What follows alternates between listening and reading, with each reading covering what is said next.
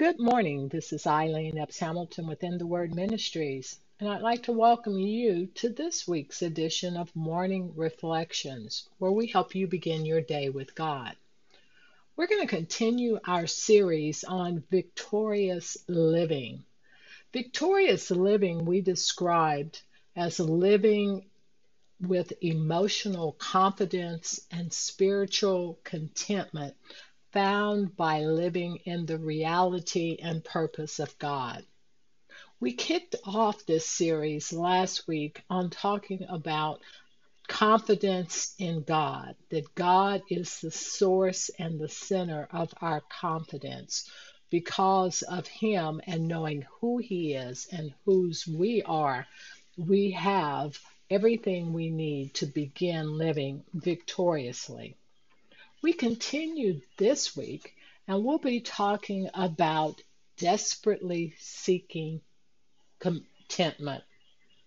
Our scripture comes out of 1 Timothy 6 through 10. And it says, "Now godliness with contentment is great gain. For we brought nothing into this world, and it is certain that we can carry nothing out. And having food and clothing, with these we should be content.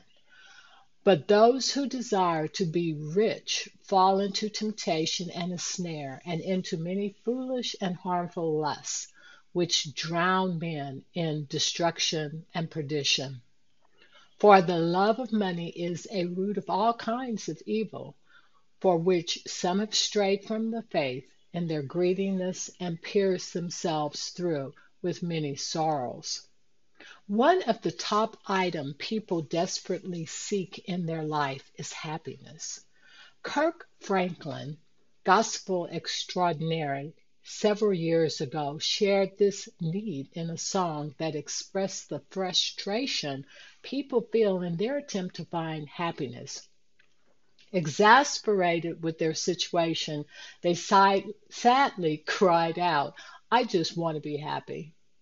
Happiness is defined as a state of well-being and contentment. It is, in actuality, a function of one's personal perception, circumstance, and desire. For the person who is lonely, happiness may be experiencing true friendship and community. For the individual who feels powerless, happiness may be wealth and influence. Regardless of the need behind the pursuit of happiness, the quest to find it has been and continues to be man's greatest quest. During the mid-20th century, the pursuit of happiness was found in the discovery of self. Self became the surrogate for happiness. Self-gratification, self-satisfaction, self-actualization. We look to fill the void with possessions and money, but we only end up wanting more. We try to fill it with relationships or sex, but we end up feeling even more empty and depressed than when we started. With the dawn of the 21st century, man has now turned their ear to the sciences to help find happiness, with such things as positive psychology, which is the study of how ordinary people can become happier and more fulfilled. All of these things we try to fill our lives with aren't necessarily bad, but when they become the end goal and the reason for our being, we end up being discontent because those things were never meant to fulfill us. Paul in our scripture this morning directs us to a different path to pursue our well-being, and it's called contentment. Contentment and the pursuit of it are probably a central thread through many philosophical or religious schools across diverse cultures, times, and geographies. Wikipedia describes contentment as an emotional state of satisfaction that can be seen as a mental state, may be drawn from being at ease in one situation, body, and mind. I like that. Being at ease in one situation, body, and mind. Colloquially speaking, contentment could be a state of having accepting one situation. True contentment isn't something that we find in things, people, or circumstances. The only place that we can really find true fulfillment and contentment in is in Christ Jesus. It is there that we can be at ease in our situation because we know that He sees and He hears and He knows everything that we're experiencing in our body and in our mind. We know that when we set our attention and our affections on Him, He will give us peace that passes all understanding. True contentment is seen in Christ, who is sufficient, and His promises are enough. That's why contentment is seen, and we're listing it as a key in our pursuit of victorious living. The Apostle Paul exchanged his earthly power and position for the contentment that only Jesus Christ could provide. He proudly boasts in Philippians 4:11 through 13, I have learned to be content with whatever I have. I know what it is to have little, and I know what it is to have plenty. Don't we know that?